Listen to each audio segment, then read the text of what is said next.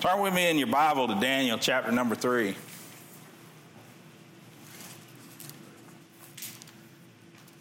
Daniel chapter number 3, I want to read something to you, and I'm going to be reading you a few excerpts through the sermon here. But I don't know if you've ever heard of Harlan Popov. He was a pastor in Bulgaria. And after World War II, in World War II, when they defeated the Nazis, Nazi Germany, there was an upheaval that took place. The Russians came from one side, the Americans and the Allies came from the other side, and they ended up giving territory to the Russians. They ended up giving East Berlin over to the communists, and there were other areas that the communists took over. Bulgaria and Romania were two of those territories, or countries, whatever you want to say. But the communists came in, and they didn't so much conquer and take over the government altogether, but they kind of creeped in. There was a communist party, and people looked at them like they were just another party. And then once the communists were in power, they eliminated all the competition in the government. All this is just for background. But Harlan Popov was a pastor in Bulgaria before the Russia had taken over Bulgaria. And he was an atheist. He got saved, and he ended up leading people to the Lord and leading the church. And I believe he's a Baptist pastor. And Richard Wurmbrand is another one. Richard Wurmbrand you might have heard of because of the Voice of the Martyrs. He was the one that founded that ministry that helps the persecuted church, the underground church around the world. Maybe y'all have heard of it. I looked into that when we were looking to tithe, but for various reasons, I didn't want to go into that. For other reasons, their stated purpose is good, but there was other things going on. But Harlan Popov, he wrote a book called Tortured for the Faith. Richard Wurmbrand wrote a book, Tortured for Christ. And but in his book, it was July 24th, 1948, the police came and they searched his house. They woke him up and knocked at the door. They came in, they searched his house, and they really had no idea why they were there, although they kind of suspected they were coming because of things that had been going on. And then they took him in for questioning at the end of the evening. And when they took him in for questioning, his daughter was crying. They didn't know if they'd see him again. And it turns out that night when they took him away, he didn't come home for another 13 years. He spent 13 years in communist prisons, and he was beaten, he was tortured, he was sleep deprived. They broke him. I'm just giving you all this background just because we're going to be looking at the children facing the fire, or the young men facing the fire, but they sleep deprived him until they reached a point. He said they didn't brainwash me. They knew they couldn't do that. Brainwash is giving yourself totally over to their ideals or what they believe. But they broke him to the point where he just did whatever they said. They had him stand on his feet for 2 weeks. Literally stand on his feet for 2 weeks, working 3 shifts of 8 hours, and just keeping him awake. And every time his eyes shut, they hit him in the head. And by the end of that 2 weeks, his legs were swollen. They finally had to stop because he was dying. But that didn't stop the torture. They got him better. And anyway, I know this is cheerful. I know y'all came here to be lifted up, but I just want to share this with you guys because it's about faith. But Harlan Popov, after they got through in the first building and they took him over, said the secret police was called Dershavna Signornost, or DS. It was headquartered in a large white building nicknamed by the people the White House. But I assure you this White House was very different from the American White House. Many of our country's finest men have gone into the White House and have never come out alive.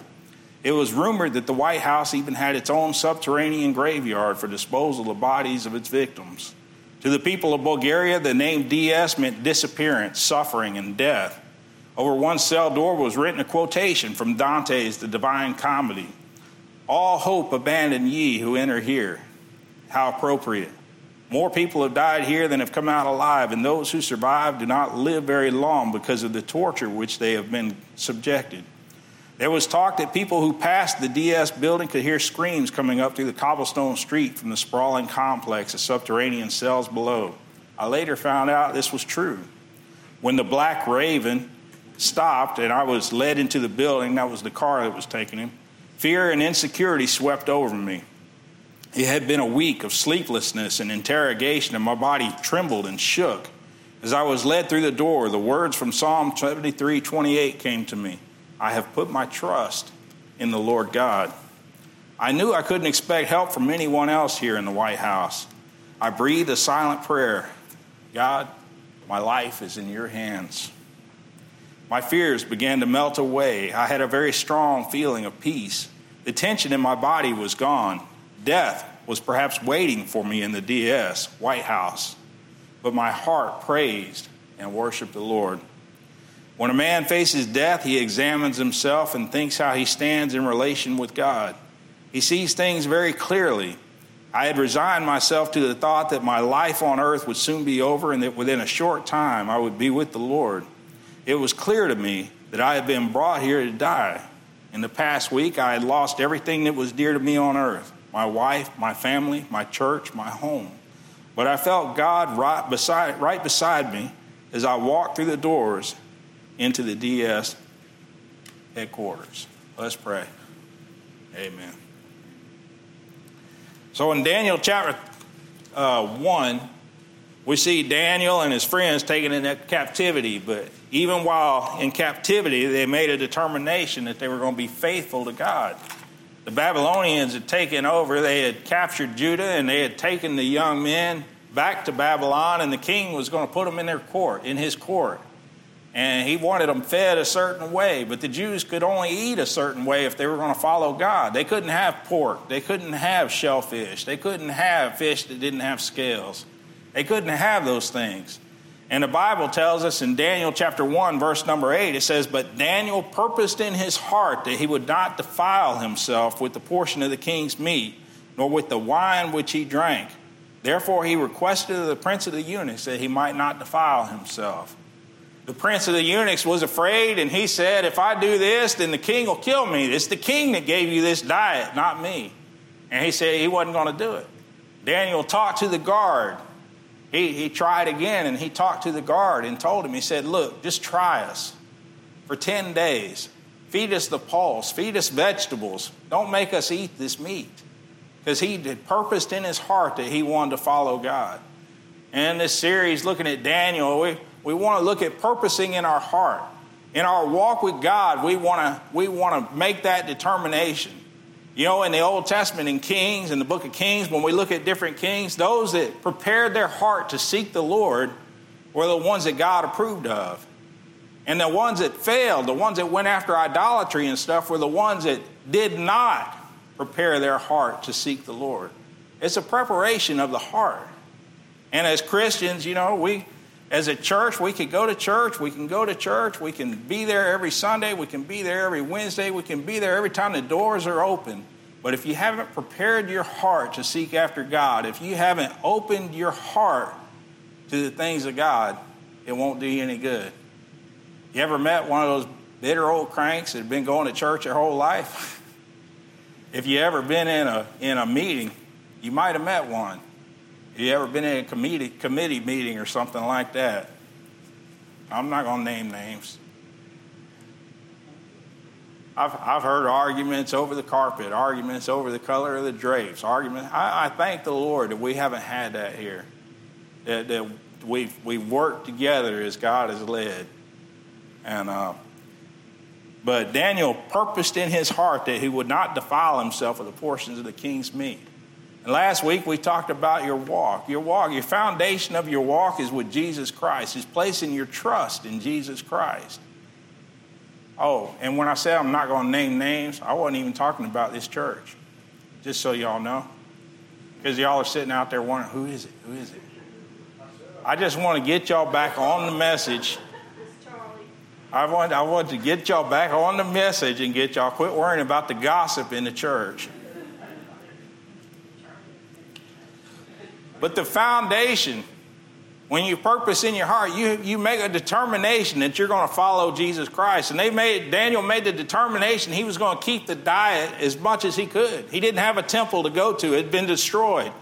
There wasn't vessels dedicated to God. They were all put into the house of Nebuchadnezzar's gods.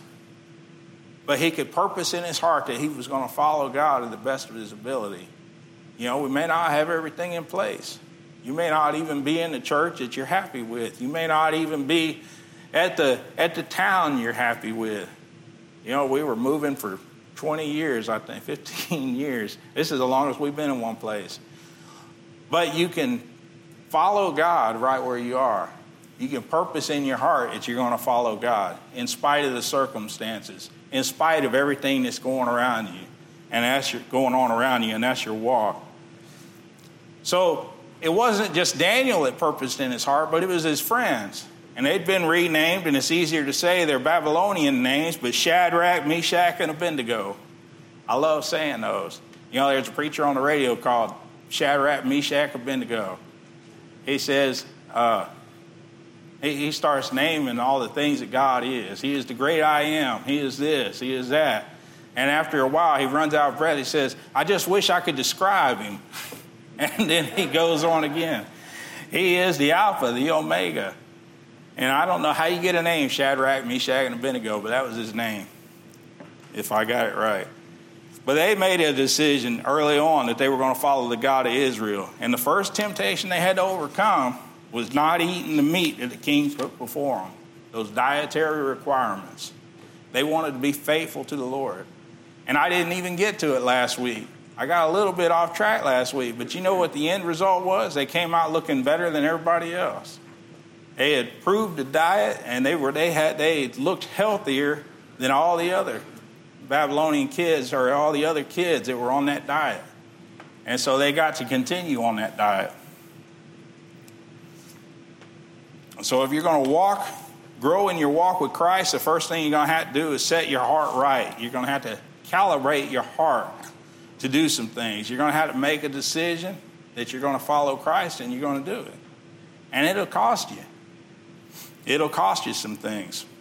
The first thing you're going to have to purpose in your heart is that you're going to walk with Jesus Christ. The next thing you need to set your heart on is your worship. And that's where we are here in Daniel chapter number 3. In this world, there's going to be pressure to bow down, and the world wants you to worship the way they want you to worship. They want you to bend the knee to what they want you to bend the knee to. And if you don't, your faith is going to be tested. Now, Harlan Popov in Bulgaria, he was a prominent pastor. He knew he was on the hit list. He knew that they were going to go after him. They were going to go after the heads. And he knew he was one of them. But he continued on. He said we had a little bit of rest in between when the Russians were still gaining power. He was witnessing and leading people to Christ. They had a revival in Bulgaria before all this happened. Look at Daniel chapter 3, verse number 1. It said, Nebuchadnezzar the king made an image of gold whose height was 80 cubits and the breadth thereof 6 cubits. I'm told that's 9 feet by 90 feet. And the breadth thereof is 6 cubits. You know, if you look in Revelation, and this is for free, you'll see 603 score and 6. 666. This is just a number shy. That's for free. He set it up in the plain of Dura in the province of Babylon. Then Nebuchadnezzar the king sent to gather together the princes, the governors, and the captains, the judges, the treasurers, the counselors, the sheriffs, and all the rulers of the provinces, to come to the dedication of the image which Nebuchadnezzar the king had set up. And then the princes and the kings, the governors, the captains, the judges, the treasurers, the counselors, the sheriffs, and all the rulers of the provinces were gathered together unto the dedication of the image that Nebuchadnezzar the king had set up. And they stood before the image that Nebuchadnezzar had set up. Then an herald cried aloud, To you it is commanded, O people, nations, and languages, that at what time you hear the sound of the cornet, flute, harp, sackbut, psaltery, dulcimer, and all kinds of music, you fall down and worship the golden image that Nebuchadnezzar the king hath set up. And whoso falleth not down and worshipeth shall the same hour be cast into the midst of a burning fiery furnace. Therefore at that time when all the people heard the sound of the cornet, flute, harp, sackbut, psaltery, and all kinds of music, all the people, the nations, and the languages fell down and worshipped the golden image that Nebuchadnezzar the king had set up. So there was pressure to follow. Here they were in the midst. These young men, they had been promoted, but here these young men have been called along with everybody else, and there they are in the midst. It said the plains of Dura. Nobody really knows what that where it is, but it sounds like a place that's got plenty of room for a nice big statue. Some people think that Nebuchadnezzar may have built that statue after his dream about the statue. He called, in the previous chapter, in chapter number 2, he had a dream, and he wouldn't tell any of the magicians or anybody what it was. He said, you tell me what the dream is, and then you interpret it. And they said, only God can do that. Only a God can do that, they said. And he was going to have them all killed, and Daniel said, hold on, let me pray about this. And Daniel came and told him his dream and told him the interpretation of the dream. And the statue starts out, I won't go into the whole thing, but the statue starts out with a golden head. And then it's made of various metals going down. And we see this happen through history with the nations, and it's all described. We're not going to go into that. But that golden head, he said, is you, King Nebuchadnezzar, and the nation that God has given you. So some people think that maybe Nebuchadnezzar might have been a little bit inspired to build a nice statue. Maybe it was of himself. We don't know if he was even like a man. I know I'm throwing a lot of doubt here, but there was a huge image there. Some say that maybe it was 20 years later after he had already conquered Egypt, and he came back from Egypt and he saw all those statues out there and said, man, I got to get me one of these. Either one of those could have happened. King Nebuchadnezzar, he thought a lot of himself. But they stand out there on the plains, and there are all the other princes, the governors, and everyone out there. And they're looking at this image, and the pressure is on. Because it said when the music plays, then everybody's going to bow down. What happens when everybody bows down and you don't do it? What happens in a crowd when everybody bows down and you don't want to do it? It's kind of like in the military when you need a volunteer and the whole row steps back and leaves you up front. And they get called out. It was a lot easier. It would have been a lot easier for them to follow the crowd. Now, the Chaldeans, they had a lot of gods. It wasn't a problem for them. This was just another god. You know, when you have a lot of gods, it's nothing to add in another one. There's people that have a statue of this god, a statue of that god. And you tell them about Jesus Christ, and they'll, well, yeah, I can add him to my house of gods. But they all bow down. It was nothing to them, but for these boys, like Daniel, they had purposed in their heart that they weren't going to be defiled. They had purposed in their heart that they were going to follow God. They had prepared their heart. And let me tell you, when you prepare your heart to seek the Lord, when you prepare your heart to follow him, and a lot of people here have been Christians a long time, amen, but you might have to reach back. You might have to remember. You might have to remember that friend you had. You might have to remember the folks you hung out with. You might have to remember how when you decided, no, I need to go home now because I'm going to church in the morning. I'm going to be there no matter what. When you made that decision, you kind of started to lose some friends. I don't know about y'all, but there's a little separation that just kind of happens. You know, it's like, well, what do I do about my friends? Don't worry about it. Just talk about Jesus. They'll sort themselves out. Your friends will sort themselves out. So it's easier to follow the crowd. It's easier to go along.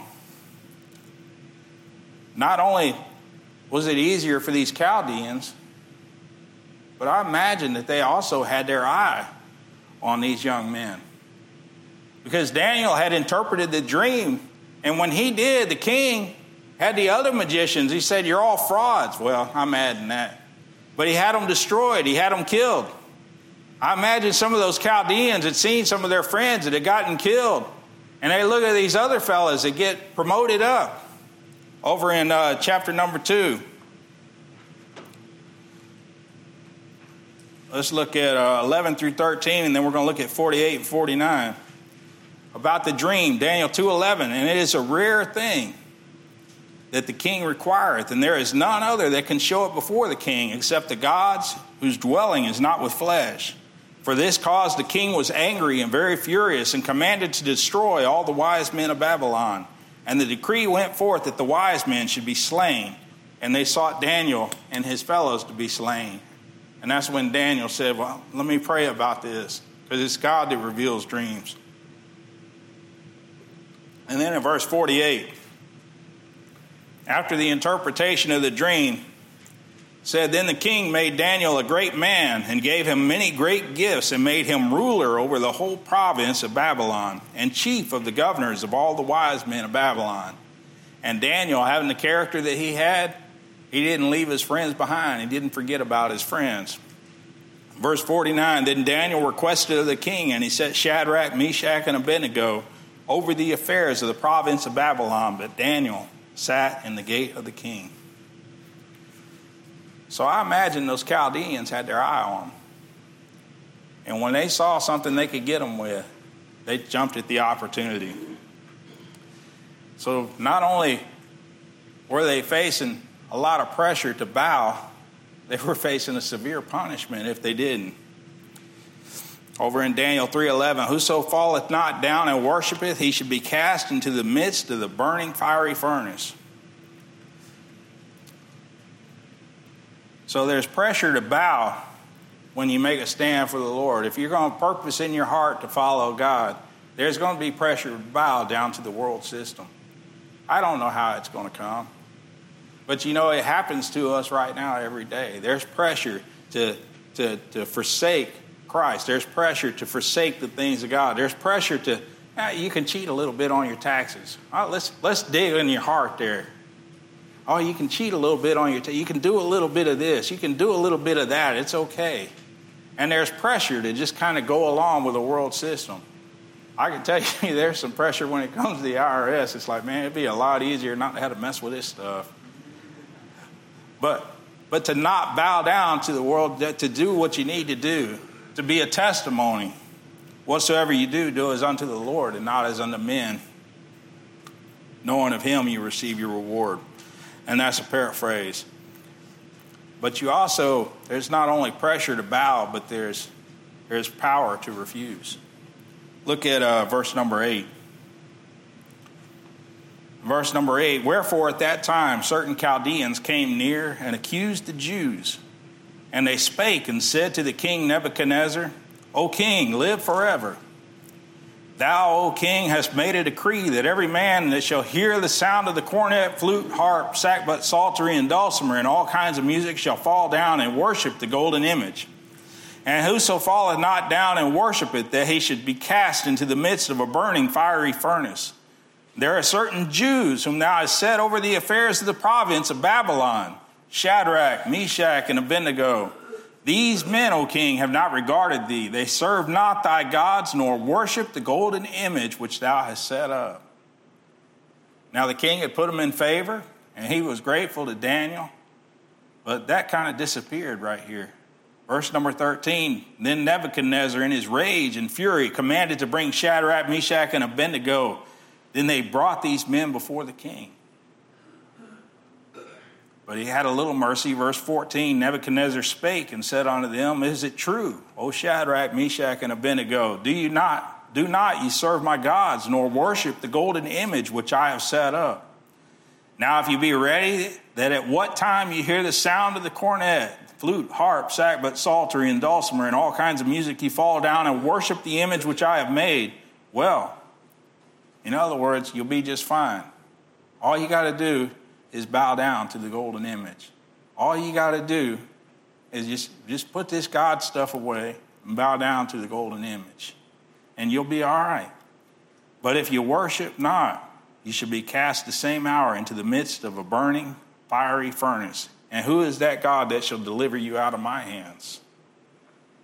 That sounds like a challenge. You know, on the Titanic, and one of the advertisements for it was the ship that God can't sink. Hello. Verse number 16, Shadrach, Meshach, and Abednego answered and said to the king, O Nebuchadnezzar, we are not careful to answer thee in this matter. Now, some of you may have a little clearer, but, you know, in the King James English, what they're saying is, we don't even have to think about this. This is our answer. If it be so, our God, whom we serve, is able to deliver us from the burning fiery furnace, and he will deliver us out of thine hand, O king. But if not, that we will not serve thy gods, nor worship the golden image which thou hast set up. So they were commanded by the king, but they still refused. They were surrounded by peers, easier to follow the crowd. I think I backed up. But O Nebuchadnezzar, he said, we are not careful to answer thee in this matter. They took no time to answer, trusting God no matter what the outcome. You know, it's easy for us to look back and say, oh, I remember this in Sunday school. Man, they didn't bow to the golden image. But have you ever thought about what's involved in taking that stand that they took? Have you ever thought about what they were facing? You ever thought about the pressure that was on them when everybody got down on their knees and bowed down and they just kind of stood toward the back? It's a little awkward. You know, I got to say, in my life in America, the hardest time I've ever had, and it's not very difficult, was not drinking a beer when somebody offered it. I mean, there's been other times, I'm sure, but that's the one that comes to mind. You know, I was at a party and a work party, and it was when I had first been determined. I purposed in my heart I was going to follow God. And they had the brown bottle there, and I was like, well, they got the root beer, the IBC. Well, I could drink the IBC. Well, it's still a brown bottle, Keith. That was the conviction that got on me. I've been trying to witness to these guys. I've been trying to tell them, you know, non-Christians can tell a Christian exactly what he ought to be doing or ought not be doing. I mean, really. You're getting a divorce? Aren't you supposed to forgive? Well, I thought you weren't supposed to drink. I don't know. I thought you weren't supposed to do this or that. They'll tell you. They'll call you out. It's kind of like when Abraham was over in Egypt and he told Sarah, don't tell them that you're my wife. They'll kill me. And then the Pharaoh takes her into his harem. And then there begins to be a curse on the household. And God speaks to him in a dream. And he sees Abraham out there sporting with Sarah, as the Bible says. And he gets mad at Abraham. He said, why didn't you tell me this was your wife? You brought all this on my household? Abraham was the one who was following God. And he had to be rebuked by Pharaoh. But you know, the non-Christians know what we ought to be doing more than we do sometimes. I got to get to my next point. Trusting in God no matter what the income or what the outcome. We don't know the kind of pressure that they faced. So not only were they standing out like a sore thumb, but they were also facing that burning fiery furnace. For us, it's a Sunday school lesson, right? You put the little felt things on the board. We still do that here because we got a felt board. But you put the characters up on the board and you got the little fire going and everything. That's all it is to us. But for them, it's a real fire. For them, when they're carried over there, they're not getting carried back. They trust God. They say, God can deliver us. You know, your problem doesn't have to be as big as a fiery furnace. Your problem might just be taking a stand. Who knows what it could be in your life? No matter how big, no matter how small, to you at the time, it's big. You remember when you were a kid? Remember when you had a crush on somebody? On a girl, if you're a guy? On a guy if you're a girl? We'll stay with that here. Remember when you had a crush? It was a big deal then. Remember when they wouldn't answer your call or, you know, should I call, should I not? Maybe some of y'all didn't go through that. I don't know.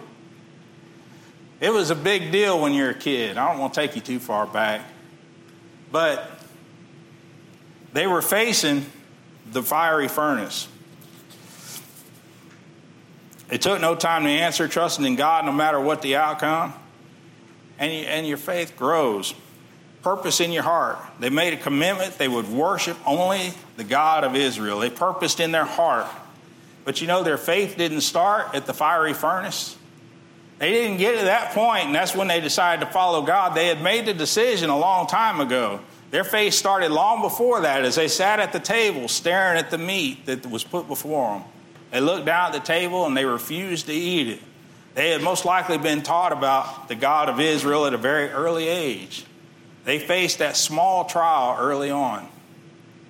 You know, when you don't face the small trials and you wonder why your faith isn't growing, when you don't face the small things that God puts in front of you and you wonder why you're not growing in your walk, the temptation to eat the food that was forbidden by the law handed down from Mount Sinai, from God to Moses, through Moses.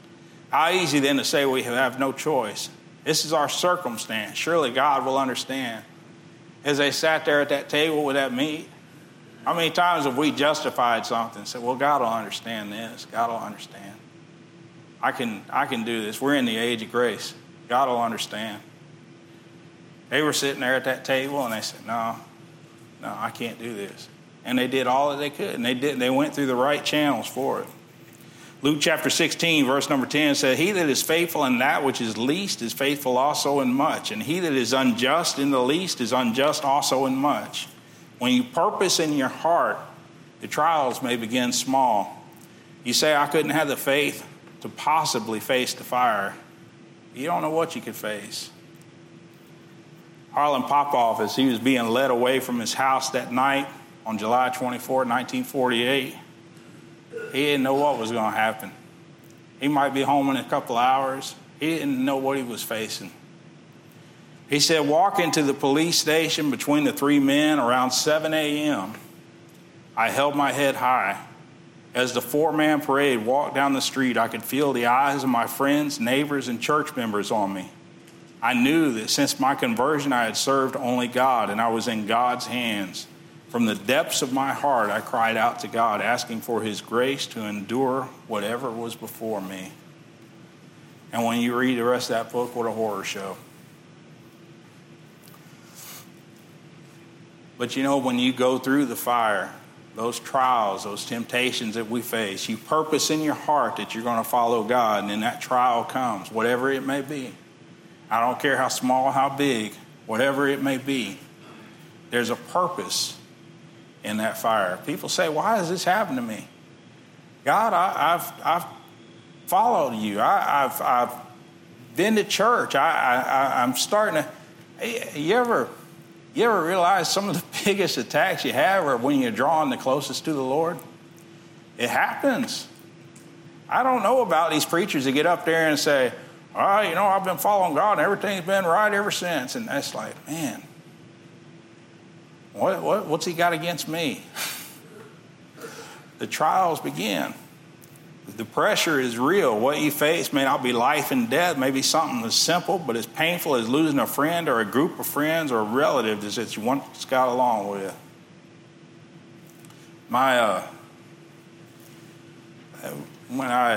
When I first surrendered to preach, I had a desire to see people saved. And you're kind of like a man running into a cow yard with a baseball bat and they all scattered. Because you want to lead everyone to the Lord. And you got to, I want to show you this. If I just show you this, you get saved. Came home on vacation. My grandfather was there at my mom's house. Me and Dee come home on vacation. I'm sitting there, I'm talking to my grandfather, and I'm trying to tell him about Jesus Christ. I knew my grandmother was saved. She was the one that took me to church when I was little, Or when I visited her out in California when I was there in the Navy. Went to church with her. She was going to church wherever she was. And I'm sitting there at the table, I'm trying to tell my grandfather, and my grandmother has passed away. I said, I know Nana was saved. And I'm trying to tell him about Jesus Christ. And man, for him to go from being my grandfather to being this man that's about to run me out, just get away from, I don't think I can remember what he said. I put it out of my head. But to be pushed away like that and to hurt so bad because you don't want to see him die and go to hell. You know Jesus Christ is the only way. The way, the truth, and the life. Oh, man, you hear me every Sunday, right? Jesus Christ, I am the way, the truth. That's the most truthful verse in the whole Bible's truthful, but that verse right there, people don't get a hold of it. I am the way, the truth, and the life. No man cometh unto the Father but by me. All these religions start. All this other stuff starts. All this speculation starts. All this, me and the God, we just have an understanding. All that starts. No, I am the way, the truth, and the life. No man cometh unto the Father but by me. And when you believe your Bible and when you trust, you've placed your trust in Jesus Christ and you see a family, you don't want them to die and you don't want them to go to hell. But to have him turn on you, I'm a pawpaw. And so you back off. There's nothing else I can do. We never talked about it for years and years. Now, I'll tell you something. That last days, he was there in the hospital at the VA, and he was dying that night. And I'm there with him. They got him down in the emergency room before they got him up in a room, but I'm just talking to him. He can't do nothing to me now. I'm saying, Papa, it's through Jesus Christ. He's the only way. Oh, yeah, you place your trust in Jesus Christ, Papa. You know he's not going to be there in the morning. And I'm just talking to him. He can't even talk back. And you're just praying and you're asking God, please show him. I'm a little bit off sermon here, but just please show him. Don't know if he can hear. All I know is he passed away peaceful when he passed away. I don't know what his testimony was, but I hope someday I'll see him in heaven. Amen?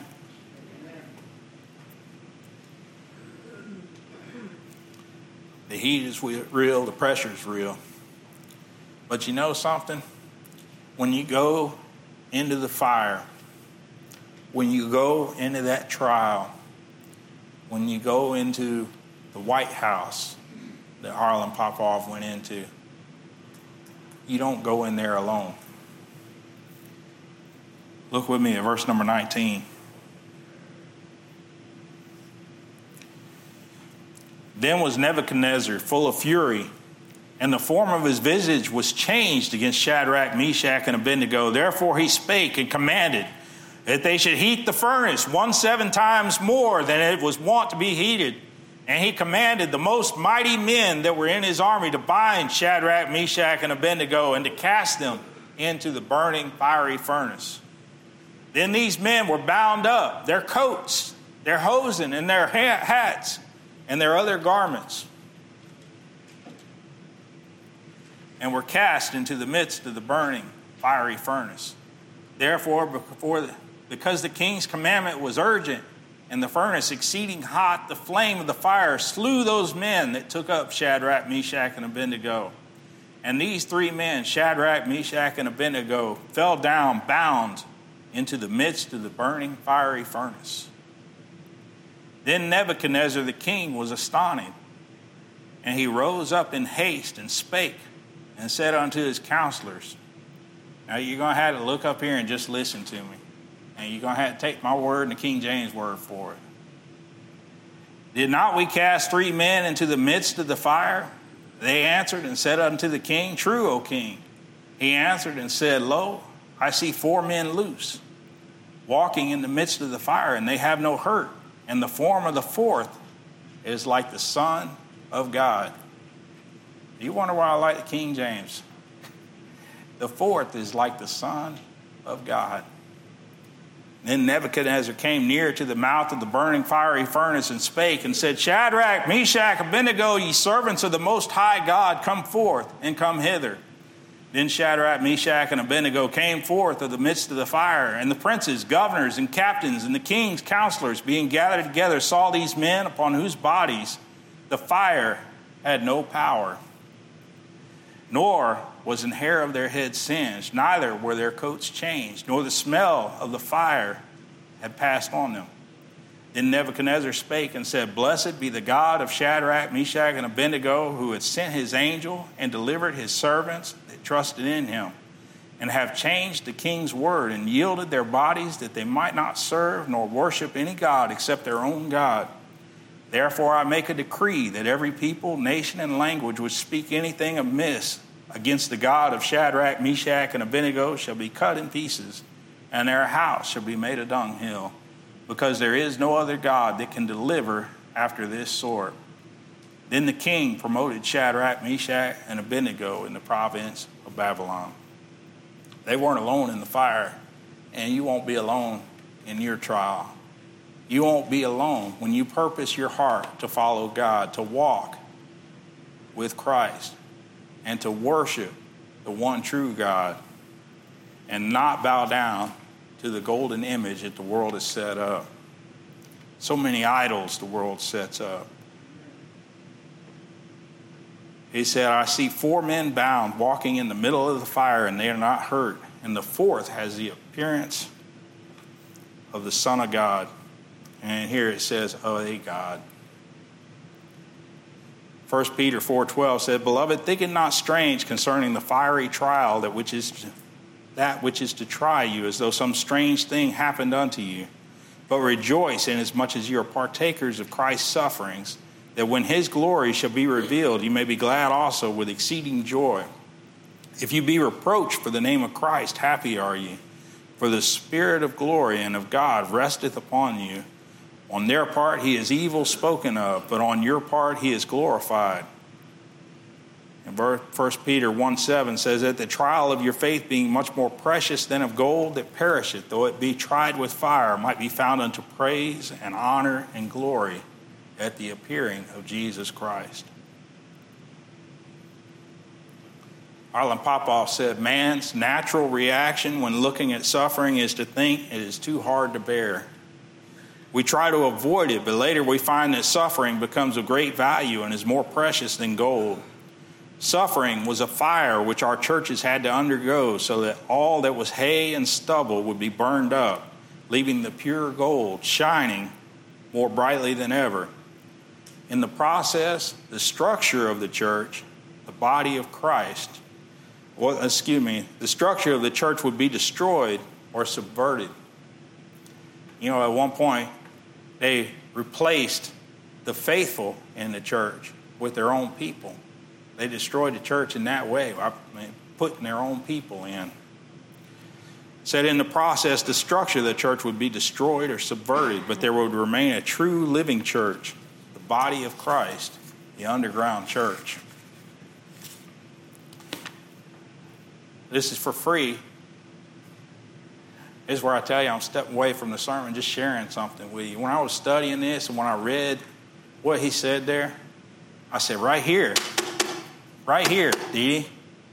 I said, you know, and I guess I could give you background, but being in a church, a Baptist church, it thinks that the bride of Christ is the local assembly.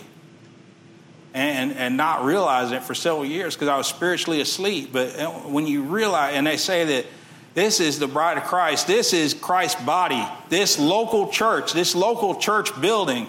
And in my mind, I'm saying, what happens when man destroys your church? What happens when man takes away your structure? What happens then? Does Christ's body die? If you're putting all of your hope right here in this church, right here in this building, and right here in this assembly that has people coming off the street that are unsaved, this assembly that has people coming here, not only that, but you're saying Christ is here. Christ's body is here. But somebody like Harlan Popoff or somebody like Richard Wurmbrand who went through the fire, well, he's not going to be at the marriage supper of the Lamb because he's not in the local Baptist church. Y'all follow me on that? But when I read that, I said, right here, this is what made me so mad about it. This is what got me fired up about it. That's for free, guys. Ain't even in the sermon. But I just want you to know, when you're in Christ, it doesn't matter where you are. I've been in some churches that I wish I could have stayed at, but I had to move. I say some. I've been in one church that I really wanted to stay at, that I really wanted to grow there. But my job took me away. And I had to realize, God's not just here. But it's you drawing close to God wherever you are. I love everybody being here. I love seeing you guys. It breaks my heart when you're not here. But I want you to know, wherever you go, and I'm not running you off. Matter of fact, I'll do everything I can to guilt you into coming. Y'all know that. I can't even hear out there. What? Dee Dee will tell me later. But I want you to know that wherever you go, it's your relationship with Christ that's more important than anything. Harlan couldn't go to church for 13 years. He had church in prison. He was still leading people to the Lord. He said he would tap on the wall and lead people to the Lord. They had a Morse code or a prison code on the wall tapping. They would leave messages. He would leave Bible verses scratched into the wall there for people that would come after him. One man had written, "As long as I breathe, I have hope." It was such a desperate situation. He said, man's first natural reaction when looking at suffering is to think it is too hard to bear. We try to avoid it, but later we find that suffering becomes of great value. Suffering was a fire which our churches had to undergo so that all that was hay and stubble would be burned up, leaving the pure gold shining more brightly than ever. In the process, the structure of the church would be destroyed or subverted, but there would remain a true living church, the body of Christ, the underground church.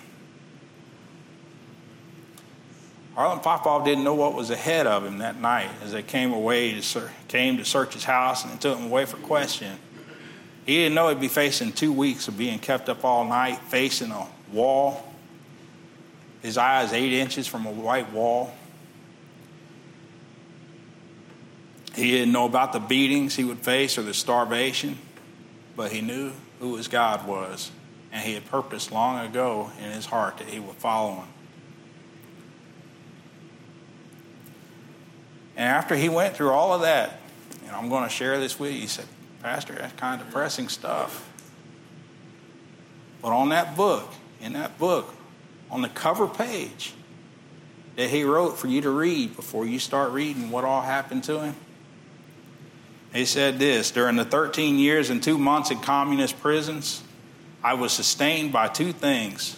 First, that my knowledge that my life was truly in God's hands, not the hands of my communist jailers.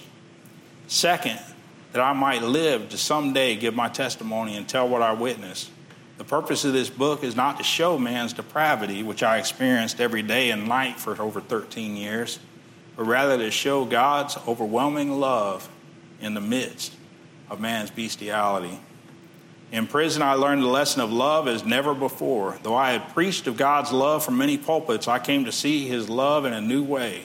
In the black despair of subterranean cells and in the faces of countless fellow prisoners, stripped of all material things and all distractions, I found a greater reality in God than I had ever known before. The truth often shines clearest when the circumstances are darkest."